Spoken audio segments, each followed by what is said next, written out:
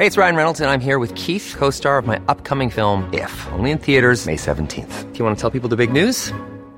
All right, I'll do it. Sign up now and you'll get unlimited for $15 a month and 6 months of Paramount Plus Essential Plan on us. MintMobile.com/switch. Upfront payment of $45 equivalent to $15 per month. Unlimited over 40 gigabytes per month. Face lower speeds. Videos at 480p. Active Mint customers by 531.24 get 6 months of Paramount Plus Essential Plan. Auto renews after 6 months. Offer ends May 31st, 2024. Separate Paramount Plus registration required. Terms and conditions apply if rated PG. Pursue joint development in disputed areas of SCS. Second of 3 parts. Following is a slightly edited discussion on the second of 3 initiatives I had proposed in my 2022 book Debacle, the Aquino regime Scarborough fiasco and the South China Sea arbitration deception, which I think would send us on the path of resolving our disputes with China and other claimants in the South China Sea. Time to move on. Debacle excerpt starts here. On November 20, 2018, the Philippines and China signed an agreement titled Memorandum of Understanding on Cooperation on Oil and Gas Development between the governments of the 2 countries. The committee consisting of representatives of the 2 countries which would implement the agreement met for the first and last time in October 2019. While the pandemic had put on hold further meetings, the agreement opened a way for settling the disputes in the South China Sea, SCS, joint development of the resources even in the disputed areas of the SCS. That could make the South China Sea, as even a vociferous critic of China, retired magistrate Carpio, surprisingly wrote, a zone of peace.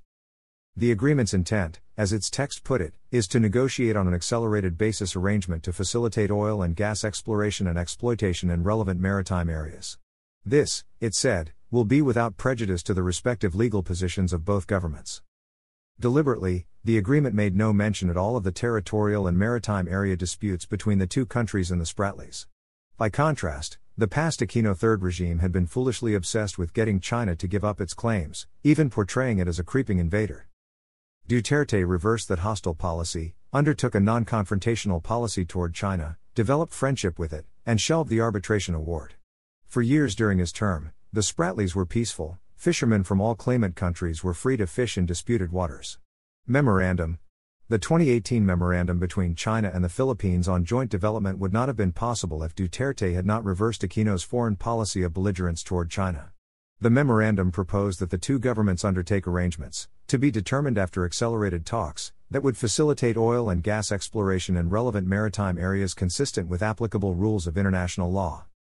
Significantly, the agreement declared that these arrangements are hereinafter referred to as cooperation arrangements.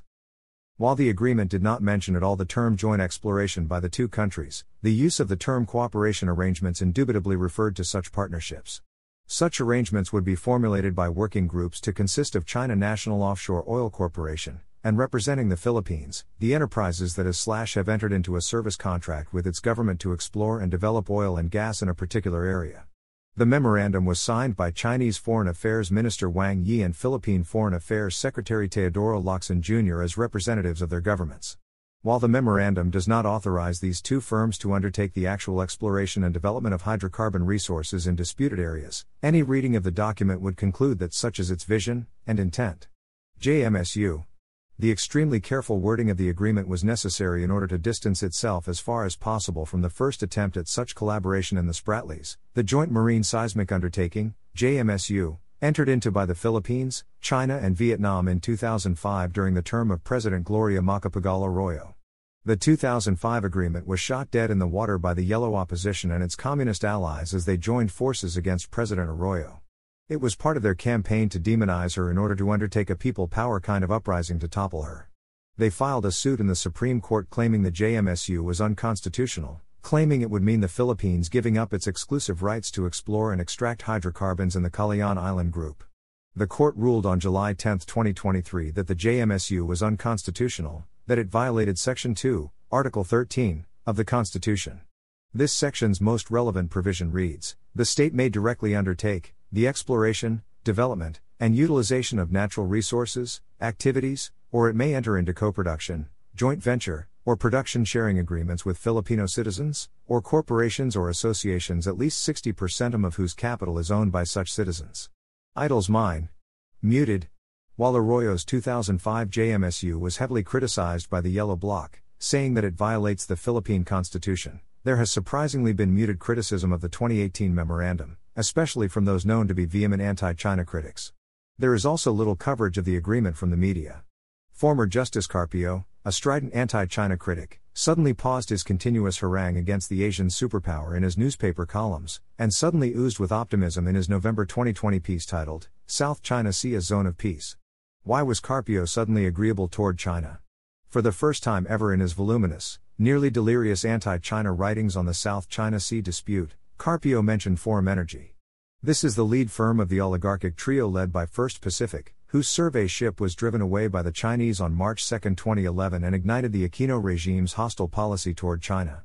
Once the Chinese firm enters into a commercial agreement with Forum Energy to extract gas from the Reed Bank, authorized by the memorandum, Carpio wrote in his piece, the formula for a peaceful settlement of the intractable South China Sea maritime dispute would have been found. Hey, it's Ryan Reynolds, and I'm here with Keith, co-star of my upcoming film, If, only in theaters May 17th. Do you want to tell people the big news? All right, I'll do it. Sign up now and you'll get unlimited for $15 a month and 6 months of Paramount Plus Essential Plan on us. MintMobile.com/switch. Upfront payment of $45 equivalent to $15 per month. Unlimited over 40 gigabytes per month. Face lower speeds. Videos at 480p. Active Mint customers by 531.24 get 6 months of Paramount Plus Essential Plan. Auto renews after 6 months. Offer ends May 31st, 2024. Separate Paramount Plus registration required. Terms and conditions apply if rated PG. Hiring for your small business? If you're not looking for professionals on LinkedIn, you're looking in the wrong place. That's like looking for your car keys in a fish tank.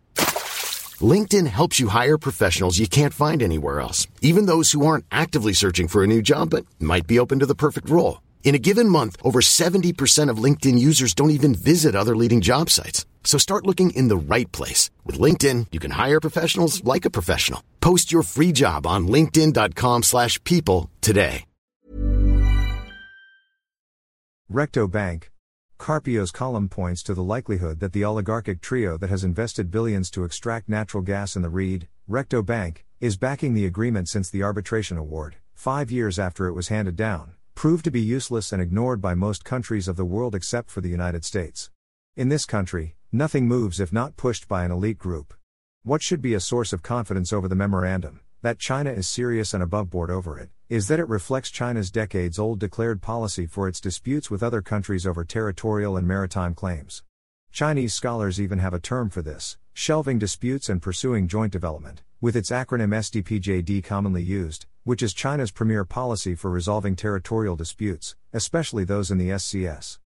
The biggest reason why this principle has been nearly a dogma for China is that it was Deng Xiaoping himself, China's most revered leader after Mao Zedong, who first declared it as policy in addressing territorial disputes. It was in October 1978 during his state visit to Japan when Deng was asked to comment on China's disputes with Japan over the sovereignty of the Diaoyu Islands, Senkaku Islands to the Japanese. Wisdom. Deng replied, "We believe that we should set the issue aside for a while if we cannot reach agreement on it. It is not an urgent issue and can wait for a while. If our generation do not have enough wisdom to resolve this issue, the next generation will have more wisdom, and I am sure that they can find a way acceptable to both sides to settle this issue." In a similar vein, Deng in June 1986 told then Vice President Salvador Laurel, "We should leave aside the issue of the Nansha Islands for a while. We should not let this issue stand in the way of China's friendship with the Philippines and with other countries." Deng once again brought up this idea when he met visiting President Corazon Aquino in April 1988. He said, "In view of the friendly relations between our two countries, we can set aside this issue for the time being and take the approach of pursuing joint development." Deng himself presented the other unattractive alternative to the shelving disputes approach in October 1984 in a top-level conference of the Communist Party of China. There are two solutions to counter the encroachment of Malaysia and the Philippines, in the Spratlys. One is to reclaim the islands by force, the other is to shelve the issue of sovereignty and jointly exploit the resources of the South China Sea with these countries, which can ease the conflicts that China has accumulated with these countries in the South China Sea over the years. Superpower. Deng made that comment 39 years ago, when China was economically and militarily impoverished. China is now a superpower, and yet it still champions that peaceful solution. There is just no other option for the Philippines but to adopt Deng's view. Either it gets a part of the natural resources, such as natural gas, in the SCS, or it gets 100% of nothing. The implementation of the Memorandum on Cooperation in the disputed areas could transform what some analysts fear is a possible theater for war between China and the US into a zone of peace and prosperity. It would be a boon for the Philippines. Indeed, the Reed Bank has potentially more oil and gas reserves than the Malampaya oil field, which has been providing 1/5 of the country's energy needs. Unfortunately, Malampaya is expected to start running out of gas by 2025. China appears to be keen on undertaking joint development. After all, this has been its revered leader Deng's view, and it is an unchallenged dogma in Chinese foreign policy, and even recently reaffirmed by President Xi Jinping. Sui generis. In the Philippines case, if there is a need to amend the constitution to implement it, then it should do so. After all, the South China Sea conundrum is sui generis, and the framers of the past constitutions, including the 1987, were uninformed about the dispute and the proper way to resolve it. But amending the constitution may not be necessary since there has been, in fact, a template for joint development in the SCS, the Malampaya gas field. Operating since 2002, it has been run by Royal Dutch Shell and the American Chevron Corporation, each receiving 45% of its profits, with the Philippine National Oil Company getting 10%. It would require only some clever legal device for a similar setup to extract gas from the Sampaguita gas field in the Reed Bank, with China and the Philippines designating their state corporations that will participate in it.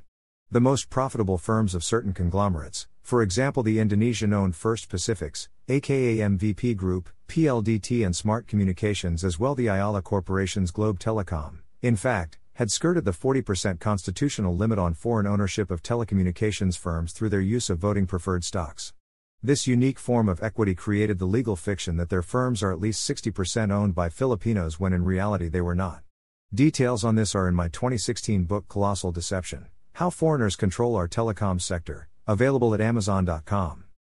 If Royal Dutch Shell, Chevron, the Indonesian-owned First Pacific, and the Ayalas were allowed to go around the 40% limit on foreign investments in certain industries, it's a shame if the Republic can't do so for the sake not just of peace in the South China Sea but to profit from the resources in that geopolitically troubled sea. Epidemic. Time ran out though for the 2018 memorandum as the COVID-19 epidemic raged in 2020, which consumed the attention of the leaders of the two nations. Marcos Jr. became president in 2022, who doesn't seem to be interested in joint development in the South China Sea. However, during President Marcos' state visit to Beijing last January, the two nations issued a joint statement, part of which read, "On oil and gas cooperation, both sides agreed to bear in mind the spirit of the Memorandum of Understanding on Cooperation on Oil and Gas Development between the Government of the People's Republic of China and the Government of the Republic of Philippines signed in 2018, and agreed to resume discussions on oil and gas development at an early date, building upon the outcomes of the previous talks, with a view of benefiting the two countries and their peoples." Nothing has been heard of it since though, after Marcos announced in March that not only will his government implement the Enhanced Defense Cooperation Agreement with the U.S. that Aquino III entered into in 2014 but will increase the EDCA sites, Philippine camps that the U.S. military can use, to 4. Since March, relations between the two countries have worsened, with Marcos officials, even his new defense chief, recklessly calling China an invader and a bully. However, this government seems to have decided that instead of profiting from the South China Sea's natural resources, especially natural gas, it would rather have the EDCA as an illusionary deterrent against an imagined enemy. Facebook, Rigoberto Tiglao. Twitter, @BobitAglao. Archives, www.rigobertotiglao.com. Book orders, www.rigobertotiglao.com/shop. When you make decisions for your company, you look for the no-brainers. If you have a lot of mailing to do, Stamps.com is the ultimate no-brainer. Use the Stamps.com mobile app to mail everything you need to keep your business running with up to 89% off USPS and UPS. Make the same no-brainer decision as over 1 million other businesses with Stamps.com. Use code PROGRAM for a special offer. That's Stamps.com, code PROGRAM.